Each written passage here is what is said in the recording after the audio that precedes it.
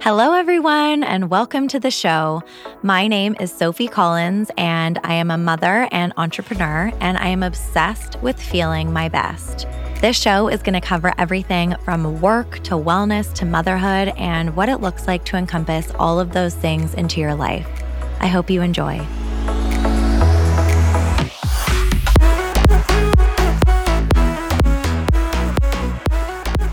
Today's episode is such a special conversation with Erin Treloar of Raw Beauty Talks.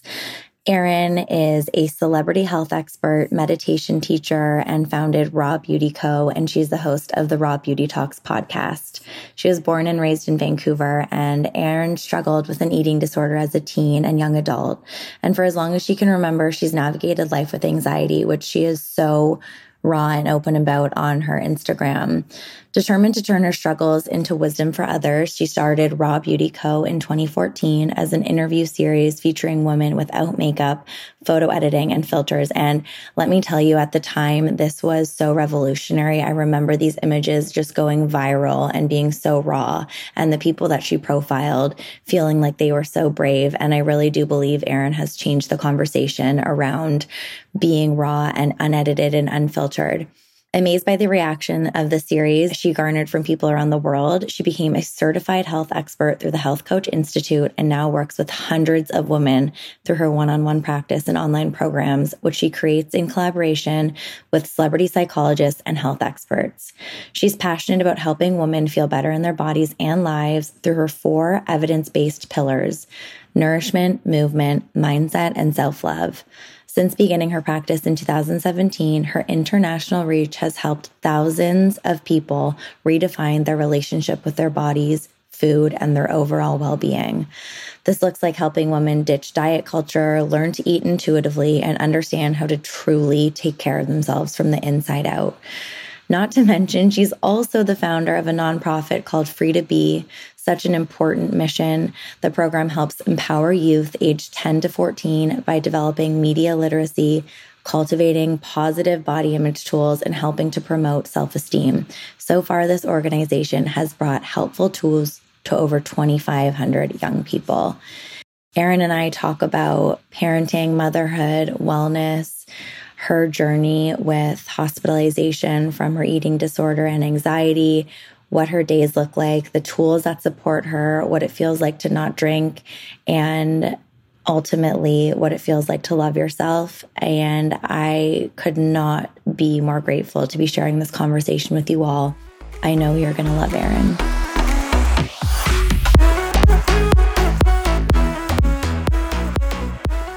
Hello, Erin. Thank you so much for joining today. I am so excited to be connecting with you in this forum and chatting all things Raw Beauty Co. Thank you for taking the time. I'm so excited to be here, Sophie. We've been living in the same neighborhood essentially for a long time now, and we've had some lunches together and see each other at events all the time, but it's going to be nice to just have a conversation and be able to dig in a little bit deeper. It is. And we've actually known each other for a really long time from a very different era of our Earl's waitressing days. Yes. So yes. We've come a long way. Although those are really fun times. Really fun times. There may have been some Sunday nights at the Roxy, but we don't have to get into that today. Oh, so many Sunday nights at the Roxy, me trying to get on stage with no reason to be up there, but never a reason other than fun, which is a good reason. Exactly.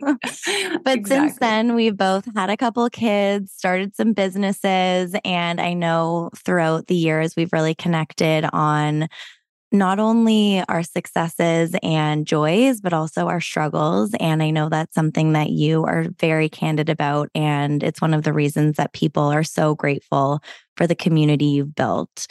And I know a lot about you, but for the people who don't know, can you give us just a little bit of your background and what it is you're working on and excited about? Yeah. Well, like so many women, I struggled with an eating disorder in high school it got really bad. I mean, I was hospitalized for 3 months in between grade 11 and 12 in an inpatient program. And while it was awful going through that. And I wouldn't wish that upon anybody. It taught me a lot. And it was the first time in my life that I stopped everything and really just focused on myself. So I always say it was like the first step in the staircase that I've been climbing of self-development, self-awareness. Oftentimes, I think with many people, it takes coming to this rock bottom place in order to start that climb up. And without that space, without the anxiety or the eating disorder or the grief or the moment of pain that we've experienced, many people will just sort of stay hanging out on the rung of the ladder where they find themselves. So while that time was really hard, I actually am so grateful for it because it has taken me on the most incredible journey. So looking back, understand more and more about why I struggled with that eating disorder. And at the root of it, I know that there was a lot of anxiety. When we were in high school, and I'm older than you, but when we were in high school and even in my 20s, anxiety and mental health wasn't something that was being talked about a lot like it is now. And so there was never a diagnosis of anxiety. When I went for treatment for the eating disorder, it was like, have you been through any trauma? What's your home life like? And, nothing really crazy or wild had happened. But my family history, there's a long line of anxiety. And so food became this tool or mechanism that helped me to cope with those feelings of anxiety, the feelings of perfectionism, the feelings of wanting to fix everything and make everyone in my family happy 24/7. So as I left the hospital program, I was at a healthier weight. I was, no longer in this space where my mind was completely consumed by food, but it still wasn't all picture perfect by any means. I fell into almost a decade-long cycle of binge eating, and I would eat healthy or eat clean during the day. But so often when we're eating clean or when we're eating healthy or we're eating in a really restricted fashion, it's almost like imagine a pendulum swinging. We pull the pendulum up too high, and when we let go, for so many people, we swing in the opposite direction. And so that's what was happening for me. I was still, doing the wild rose cleanse and the cabbage soup diet because everyone I knew was doing that. And it was just sort of I did both of those things as well. Did, yeah. Right? I mean, you're a couple years older, not many, but it was the same for me in high school. I mean, the 90s, it was the heroin chic models. That's who we looked up to. So much airbrushing. And that's obviously something we can touch on today too, because I know it's something that you've been, I don't want to say on a tirade about, but you've wanted to expose what is being done in media and how that affects young women and men. Yeah, all of us, really. I'm so glad that you brought that up because diet culture was really at its peak in the 90s. And when I see pictures of the girls that we used to look at in magazines like Lindsay Lohan and Nicole Richie and Kate Moss, these girls, when I say this, it has nothing to do with them. Like I actually have so much empathy for them, but they were all really, really thin. And it wasn't a healthy ideal to be looking up to. And most women's bodies do not look like that without a pretty restrictive diet. Probably a lot of drugs too. Anywho. So after the hospital, I was in this cycle of trying to figure out how do I eat? And I thought I needed to eat super clean always, but then I would find myself binge eating in secret, especially in the evenings. And then I was just I felt so ashamed and so much guilt and just so disgusted by myself, to be honest. And I felt like I was the only one who couldn't figure it out as well. Like, I just need to have more discipline was the mindset. I didn't understand that my body's natural survival mechanisms were kicking in. Like, she's going to try and take food away from us again. So we better try and get it in as much as we can. And so I existed in this space for a really long time. From the outside looking in, you probably wouldn't have known it. I mean, my body always stayed at a quote unquote healthy weight or within that range. I was working at the restaurants at this time. I mean, the reality is there are a lot of women a lot of women who are living in this cycle. I think the stat is 80% of women have struggled with disordered eating at some point in their life. And I'm sure that people listening to this right now are nodding their head like, oh yeah, I used to do that. Or, I would drink on the weekends and we would all go out and binge drink basically, and then hit up 7-Eleven or like hit up these places and get all the food. And because your guard is taken down by alcohol. And so it wasn't until I started working with a coach myself, actually. I tried different therapists. I just wasn't like finding the one. I'm such an advocate for therapy. And I think we both have found the one now because I think we have the same therapist. Yes. So I couldn't find my person. And I think it's so important with therapy that you find somebody who you really resonate and connect with. And, but for whatever reason, I met this life coach at a party. And I started working with her and it just really clicked for me. I think what was so incredible about it is that with coaching, we're really helping support you to create a vision for your life or to set a goal or something that you're working towards. And it's all about what are the steps that we need to take in order to get you there? And what are the blocks that are getting in the way? So we did a lot of somatic body work together. I got really clear on what my vision was. And what was your vision at the time? Oh, well, I mean, I can show you right now. I'll tell everyone on the background. I created this vision board when I was 25 years old. I was living in Kits, which is a neighborhood in Vancouver that is super fun and filled with lots of young people. I was living in a basement suite. The basement suite was really nice. They'd just redone it, but it was about 300 square feet. And I was single. I was working at the restaurant. So I was broke because I would make good money, but then spend it all on clothes and drinking and trips that I couldn't actually afford. And cash doesn't feel real as a waitress, does it? I know. Living in a little bubble that I don't know. It was, anyways, I think that the main struggle at that point was the relationship with food. And this was my first introduction to things like meditation and learning to sit with the hard, difficult feelings rather than taking food, shoving it down my throat, and essentially just stuffing those emotions and those feelings back down again.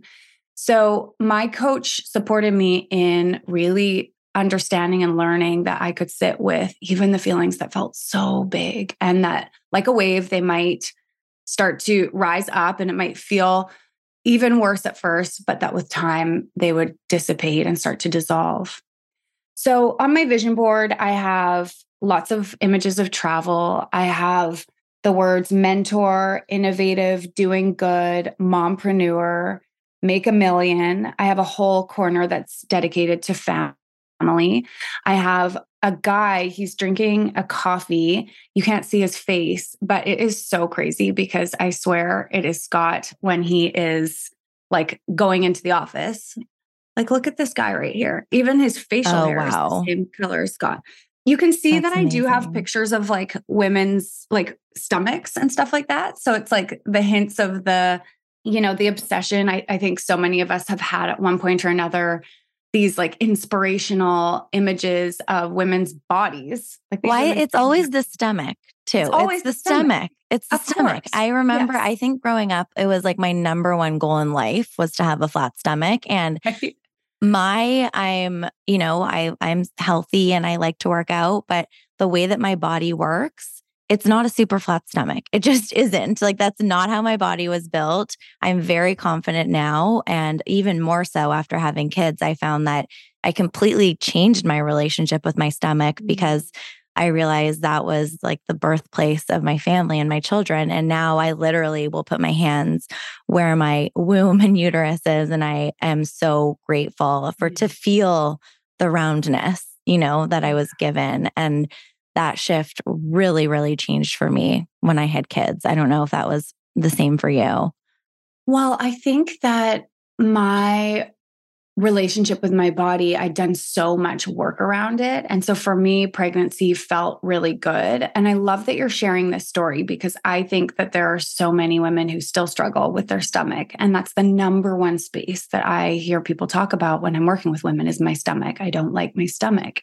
So where do we learn this? Where do we learn that the roundness of a stomach is wrong or that it's not okay?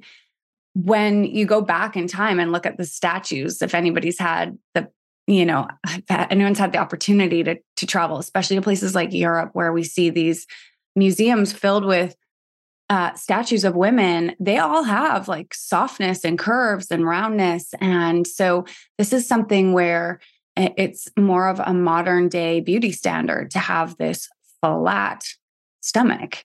For me, I immediately think of the Victoria's Secret models, and I was obsessed with those girls. I used to watch that show and do crunches while I was watching it and feel like so motivated after. So, I mean, our journey with our bodies are complicated, and we have to kind of really bring mindfulness to it and ask questions like, where did this belief come from? And does it feel good to hold on to this belief moving forward? Or is it just causing me more harm, more stress, more toxicity in my body through my own thoughts that I'm having about myself?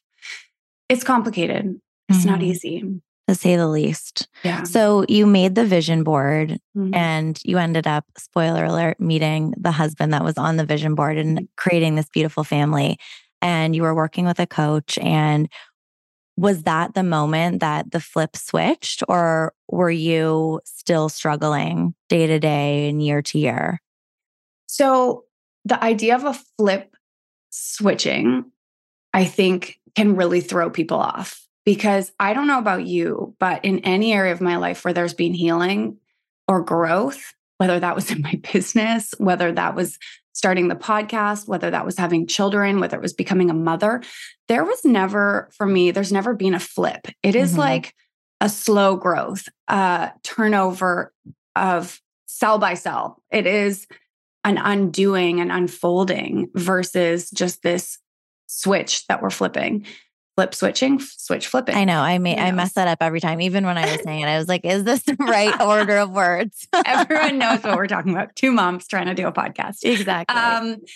But I think we hope for that. I hope for that all the time in my business. I'm like, will this be the launch? Will this be the episode? And it's just, in my experience, it's a much more slow unfolding. And I think that's the case when it comes to learning to love ourselves, when it comes to learning to speak to ourselves with more compassionate voice. It takes time and practice. I mean, I still to this day have moments when I look in the mirror, and if I'm really focused in and zoomed in, I could pick my body apart.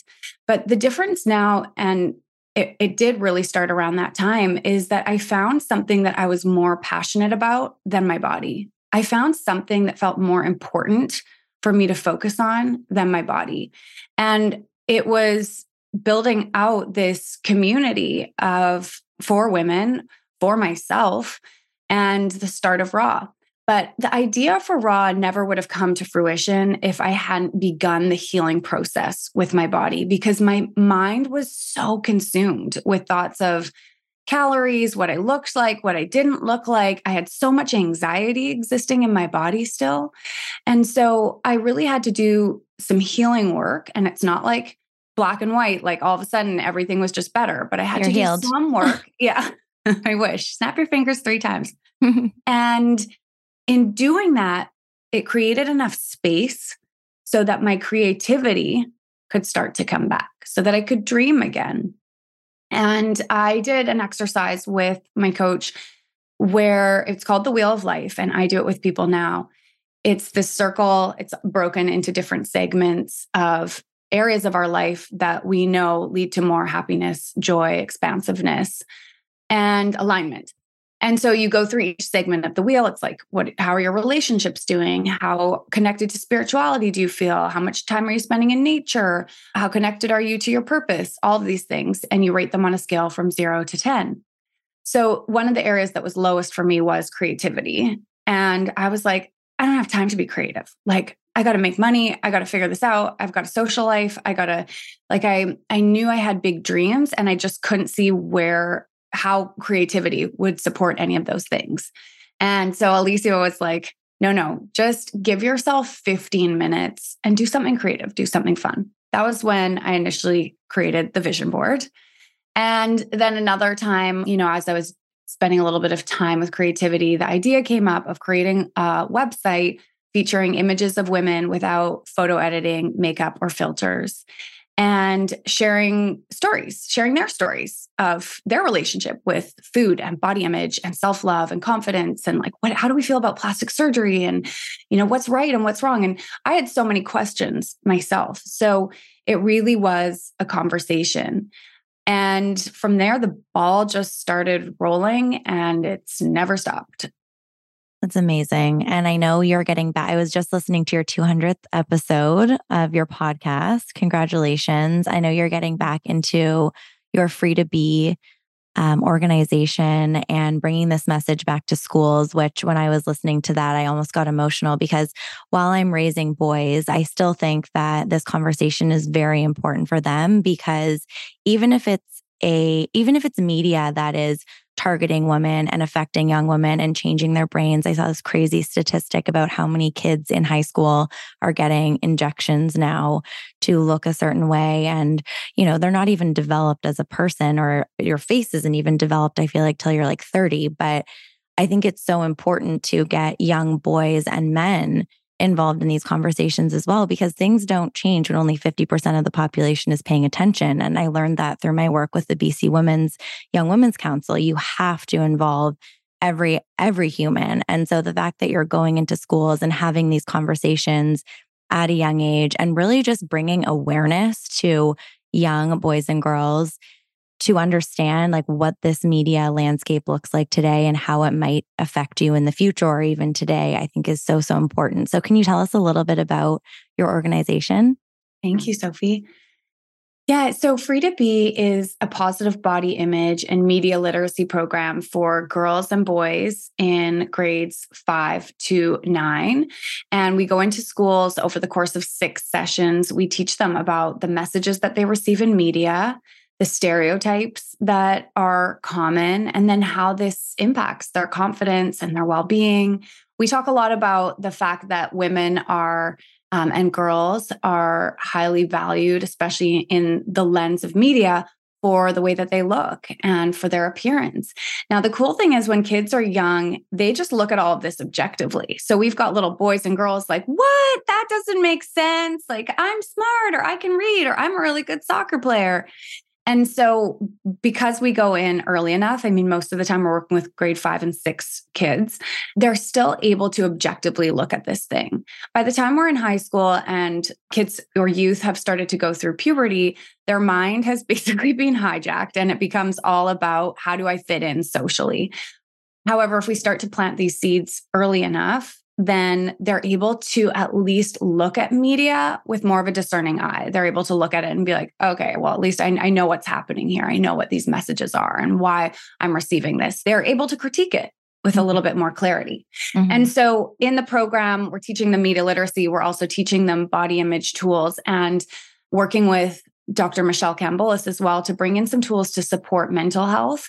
Because when our mental health is suffering and when we're struggling in that area, then obviously we become so much more vulnerable and susceptible to these messages. So really excited for the second iteration of the program to come to life. And we've got an awesome crew of people who have joined in to help with that. And we're going to keep building that community up. I actually have a volunteer intake form that I'm just starting to collect names of anyone who's interested in supporting once the program's ready, because we really are going to need an army of, I think, mamas, to be honest. I think that they're the ones who will really help take this far and wide, because so many of us have had our own experience in this area. I think that's exactly right. And please share that with me so I can share that with my community as well. I wish I had that going into high school.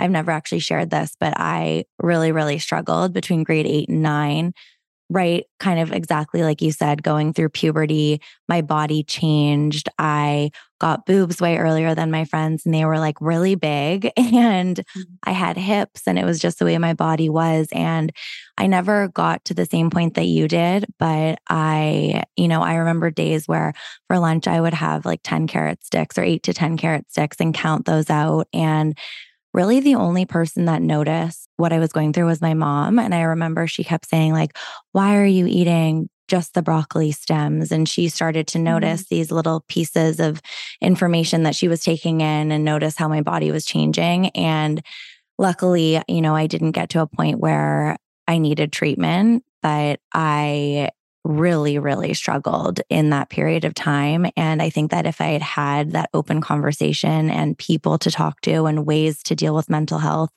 that it could have been a different story. But it's so true. I mean, you watch the Victoria's Secret models walk down the runway. I mean, even today, you're looking at these women who, by the way, are genetically different than the majority of the human race.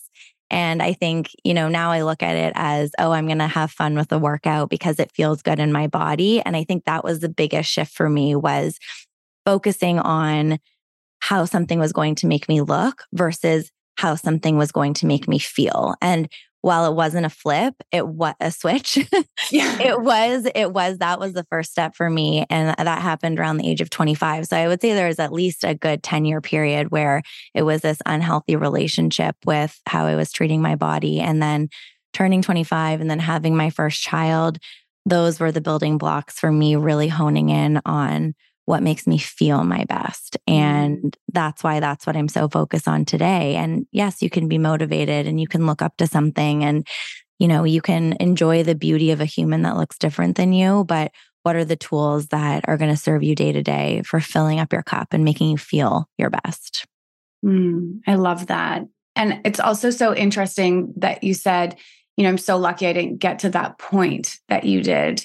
In regards to like having to be hospitalized for it. But you still spent almost a decade in a somewhat broken relationship with your body. So it's no different or no worse. It's just that it kind of falls under the radar a little bit. And that's what's happening with so many people. And when we really step back and think about, okay, how much was that impacting those years of your life? Like the reduction in energy, where your attention was going, how much joy you could tap into, how embodied you were able to feel. I mean, it really robs something of us. And if 80% of women are having a period of their life, 1 year, 10 years, 5 years, I mean, this is an issue. It's a problem, and it is holding us back.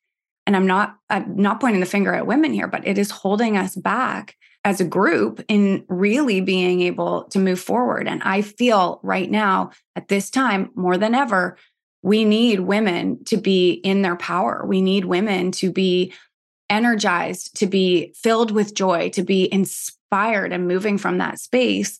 Because in a lot of areas of the world right now, shit is hitting the fan. And so I love your tagline, obsessed with feeling my best, or obsessed with feeling your best.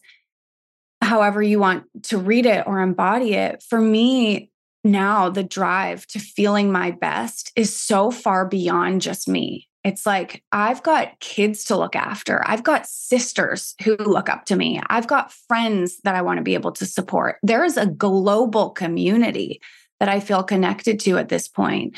And me not being my best does not allow me to help or serve anybody. So it goes so far beyond just you as an individual. And we have to start switching our mindset around this as women. We feel like it's selfish to look after ourselves when really it's selfless. Like, we have to lean in to feeling our best, so that ultimately, I think most people who are really truly feeling their best are able to start living and moving from a place of service. We have so much more to give. And right now we really need women who are in a space where they have the capacity to give and not from an empty cup. Ugh, I could not agree more. So what does that look like day to day for you right now? Because you're running your business, which has so many different facets of it. You are running your organization. You have 2 kids who are going to be home for the summer. I just listened to your, podcast about wanting to take some time with them, which I totally resonate with. You have a husband, you have an incredible group of friends, you're traveling, you're hosting a retreat. How do you do that every single day and show up for your community and your people? Okay, well, first of all, it does not look the same every single day. And it does shift and change. I don't know whether I have ADHD or whether it's just more of a creative brain. I find structure difficult. So like one of my best friends, Kat, she is she's like religious with her rituals. I feel like you might be like that. We're the same. Me and Kat are the same. We never even really talked about it. And then once we went on a walk and we were like, yes, we're the same person. Yes. Okay. Yeah. So there's the people who are like hardcore about their rituals, and it feels really safe. And it feels like, I don't want to say always good, but you've just fallen into those habit patterns and habit loops. So I have to work a lot harder to remain in those. Otherwise, my tendency is just to kind of go a bit more with the flow. But being in the space that I'm in right now, I have really had to put structures in place. Otherwise, the guardrails fall off, and they have fallen off. So, I mean, a couple of years ago, I had a terrible anxiety break where I was having panic attacks and intrusive thoughts. I ended up being hospitalized, not for very long, but just my thoughts and my mind started to really go to dark places. And it was because I didn't have all of my tools in place. I knew the tools, but I was practicing them kind of willy-nilly because life was so busy and there were so many things coming at me. So coming out of that space of hardcore anxiety with 2 kids and a business to run and everything, it has been a long healing journey. But within that, there are a few things that I've really connected to and stuck with. And some of you aren't going to like these things. I'm just telling you right now. Okay. Oh God. So, yeah. Is this no coffee and no alcohol to start? Yes, those fall in there. So as I drink my second after not sleeping last night. Oh yeah. I mean, hey, listen, we all have to do what we've got to do. When I don't know what it is with me, but I seem to like really go to the bottom of the barrel in order to learn my lessons. It's like, but some people learn that way. Like yes. And everyone has a different bottom. That's the other thing. I think like what is your bottom is different than my bottom. And sometimes you just, especially as someone who lives in the flow, which to be honest, when you were talking about that, like I envy that. I wish I could wake up and see what I felt like doing. But if I don't have something in the calendar, it's like, what am I going to do? Which has been a really interesting journey as an entrepreneur. But okay, so what are the things that we're not going to like? Okay, well, I do meditate every single day.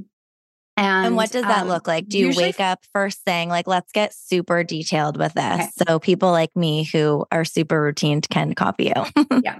No, I cannot wake up first thing in the morning. This is going to come as a shock because I'm a health coach and I'm supposed to be the one who's waking up at 5 a.m.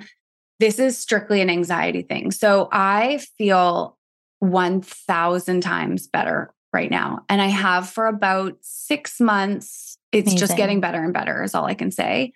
So listen up to the tips, people, because you are on a path. I have so many tips. I've created a whole program around this, but I find it very hard to get up in the morning. Right now, I'm getting up at 6:30, but listen to me. This is only for the last 6 months. Before that, like I was dragging myself out of bed in the morning, and it was all mental health, anxiety type of symptoms. I take medication for my anxiety, and that plays into it a little bit as well.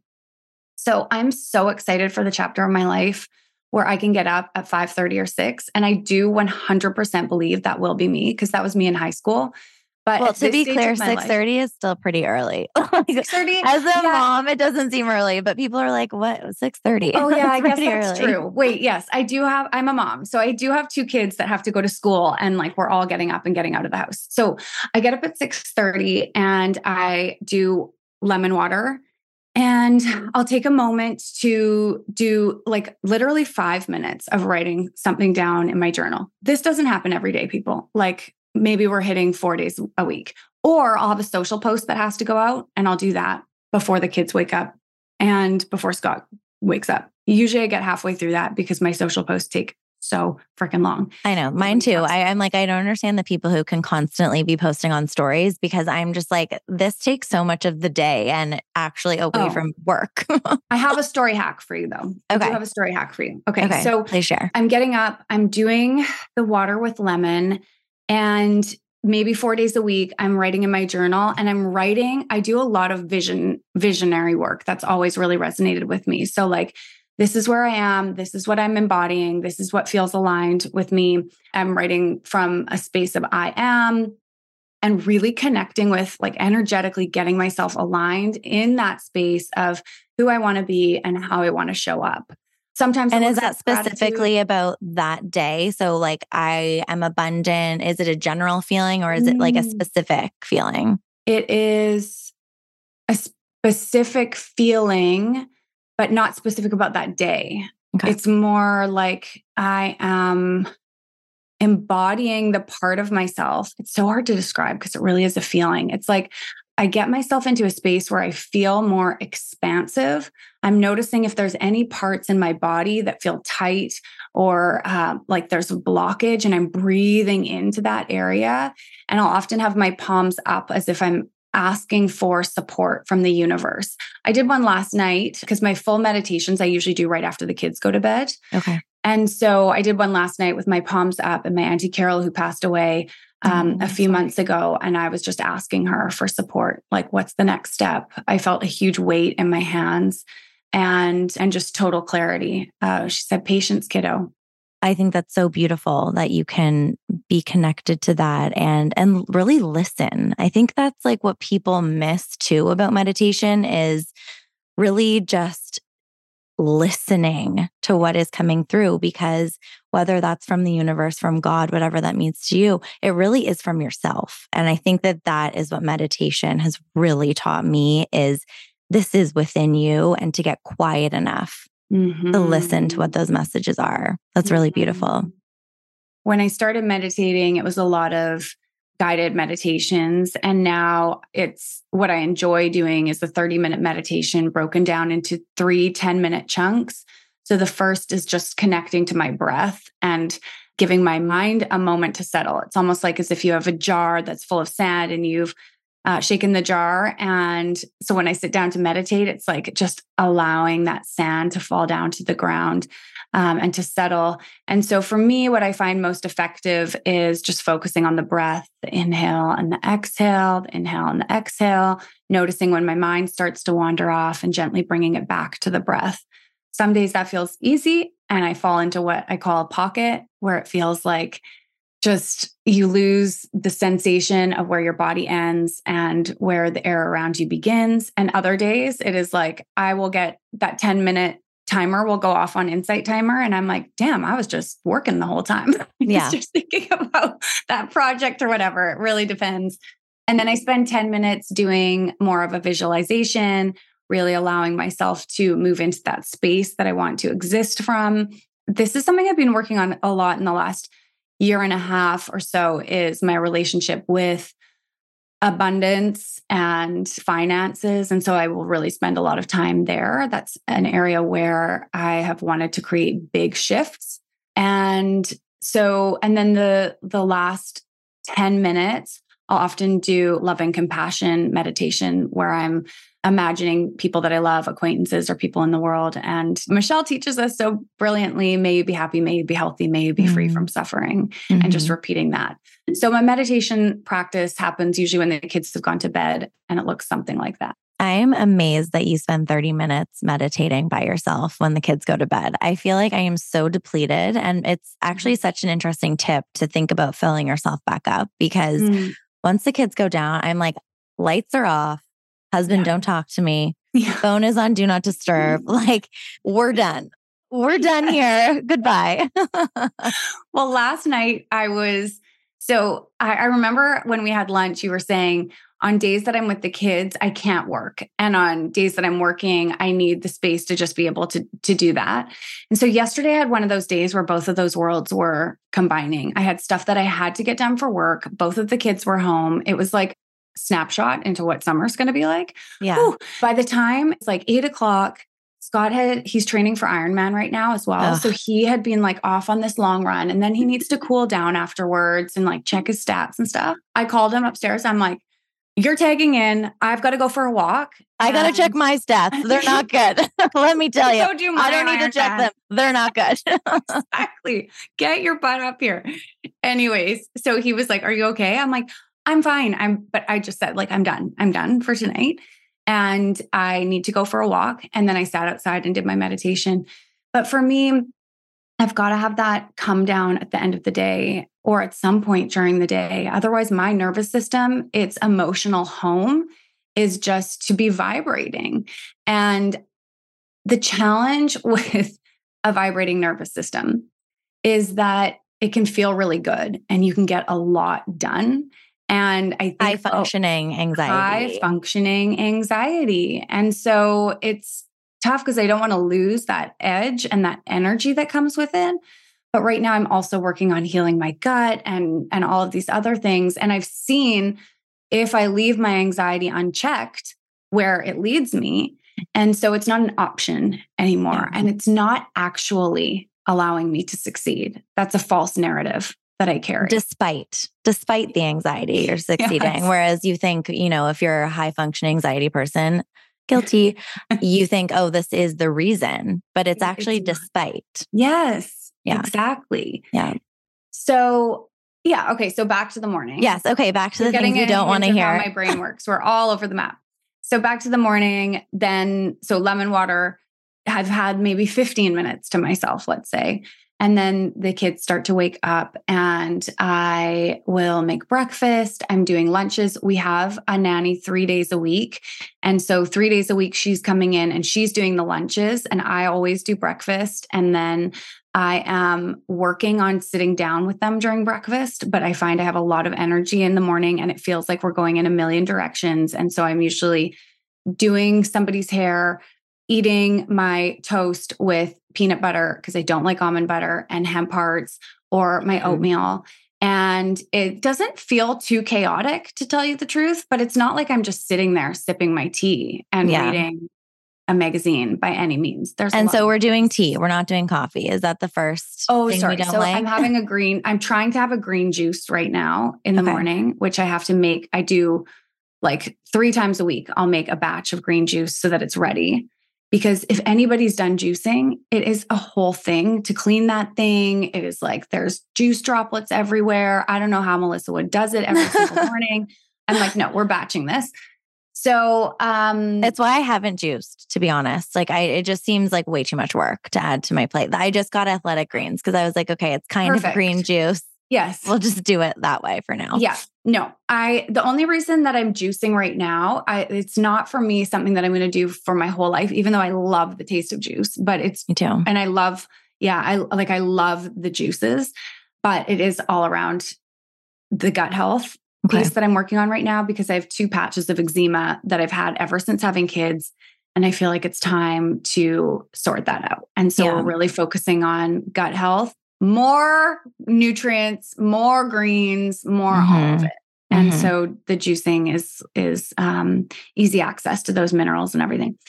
So juicing, breakfast is done. I come home, I take a couple of deep ass breaths because now we're diving into work. And then I have a matcha latte, which I often go and drive 10 minutes to Artigiano to get the matcha latte there.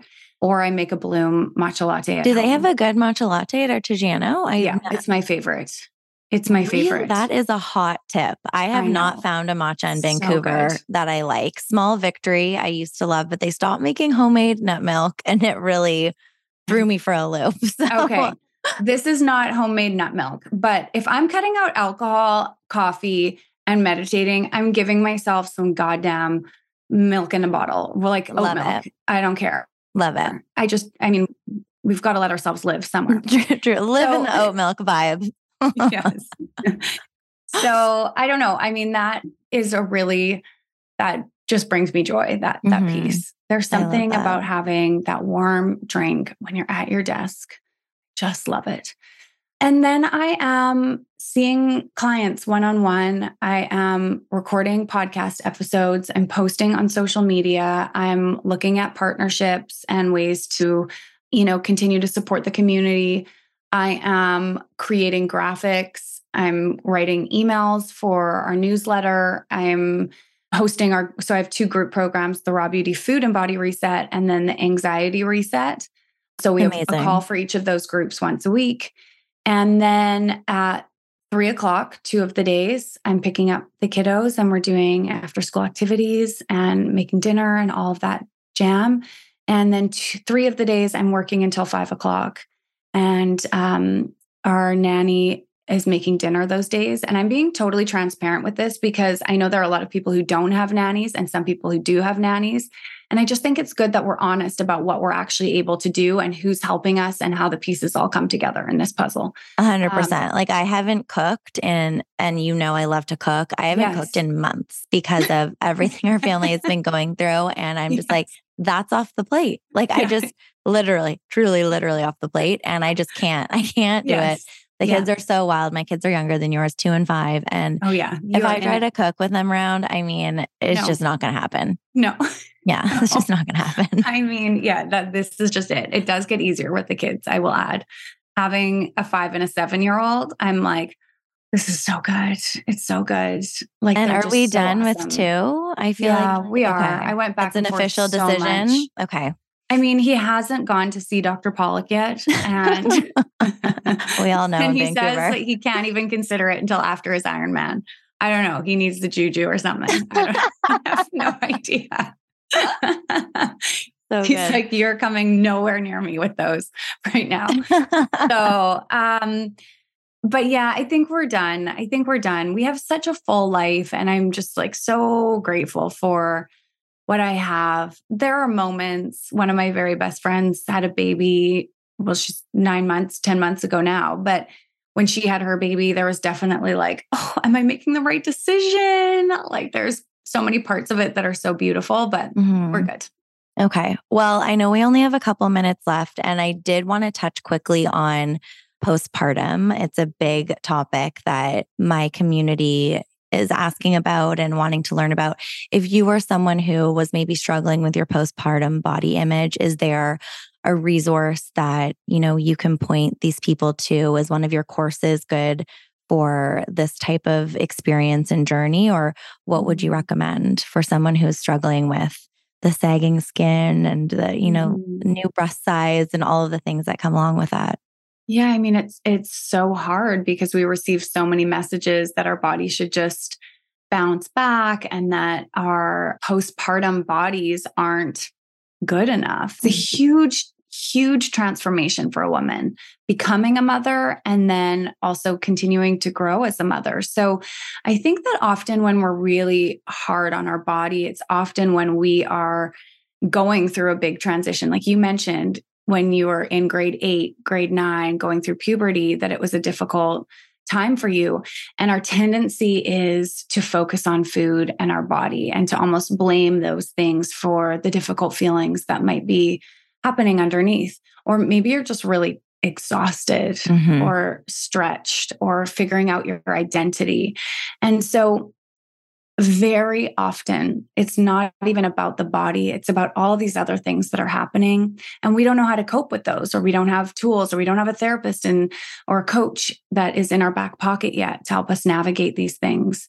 So just noticing first and foremost, are these body image thoughts coming up at a time that is really transitionary, where I am more vulnerable to anxious thoughts or body image thoughts, and remembering that you don't necessarily have to do anything about your body. We just need to get you through this chapter, and to just be where your feet are in this moment. Now, okay, somebody who's experiencing saggy skin or their breasts have changed and they're looking for resources, I would say be really mindful of the media you're consuming and what feels triggering right now and what feels supportive. There are so many beautiful pages out there with lots of different types of bodies and women talking about this kind of thing. And just seeing images and hearing conversations about this can be really healing. Over on my podcast, Raw Beauty Talks, there are over 200 conversations about everything from postpartum to body image to our relationship with food, mental health. We dive deep into all of these topics with some really incredible people. Wim Hof has been on the show, Dr. Daniel Amen. So lots of great stuff there. In regards, I'm going to give you a free handout as well called 55 Ways to Feel Better in Your Body. And so I'll make sure that you have access to that, being mindful of the media. And then also, can you just start to find that voice of self-compassion? Because this is the way that your body is. And you can either hate on that body, and you can either, throw rocks at yourself with thoughts that you're thinking and the words that you're thinking, or you can soften into a little bit more self-compassion. And I know that sometimes we can resist finding that self-compassionate voice. I get that. I have been there. But if you can imagine speaking to yourself like you would speak to your best friend, that's a great place to start. Can you just be 1% kinder to yourself? Can you imagine a little 6-year-old version of yourself? And imagine her standing in front of the mirror saying, like, I hate this part, or why does this have to look this way? What advice would you give to her in that moment when she's looking in the mirror and she is hating on herself, or she's uncomfortable in her body, or she feels not enough? What would you say to her? And it doesn't have to be you're perfect just the way you are if that doesn't resonate, but maybe you just imagine yourself putting your arm around her. And one thing that often feels good for me when I'm doing this type of exercise is just to say, of course you feel bad about your body.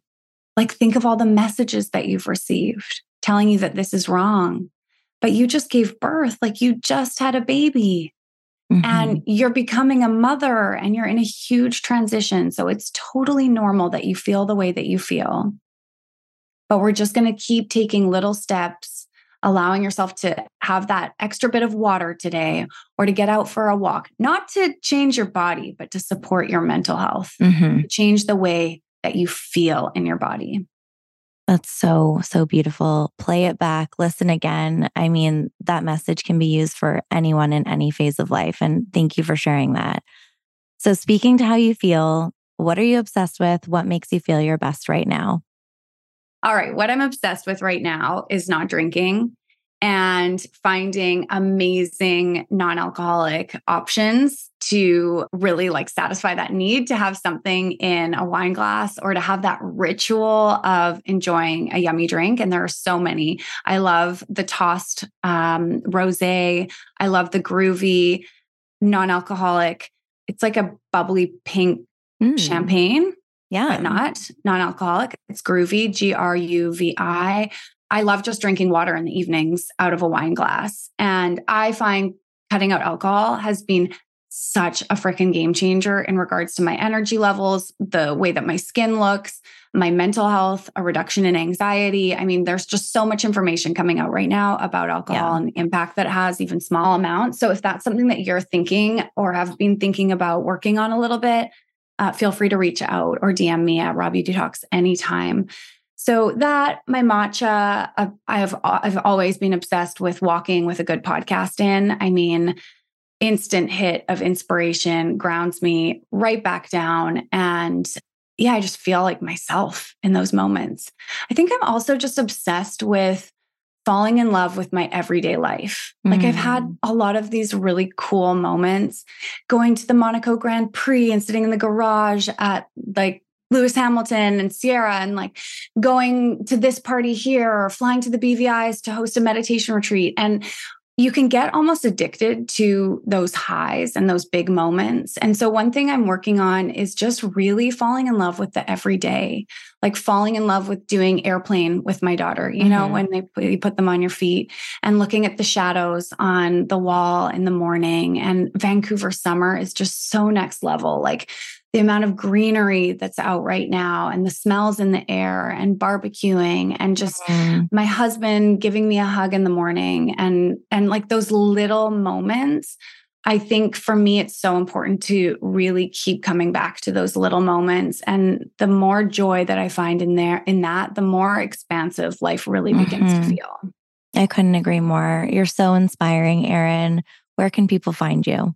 Thank you, Sophie. Thanks for having me on. I've loved this conversation. Oh, I mean, we could talk for always 2 the best hours. Chatting with your friends. I know. At the beginning, you were like, we're going to keep this shorter. I was like, that's going to be so hard for us. I know. Let's try. People can just come find me over on Instagram at Raw Beauty Talks. It's the easiest place, or my website, rawbeauty.co. Amazing. Thank you so much, Erin. Thank you so much for listening today. You can find me on Instagram at Sophie C. Collins or on my website at sophiecollins.com. And you can find my brand One Wednesday at one_Wednesday_shop on Instagram or onewednesdayshop.com. If you liked today's episode, please share it with a friend. And if you have time, leave a rating and review. I hope you have an amazing day.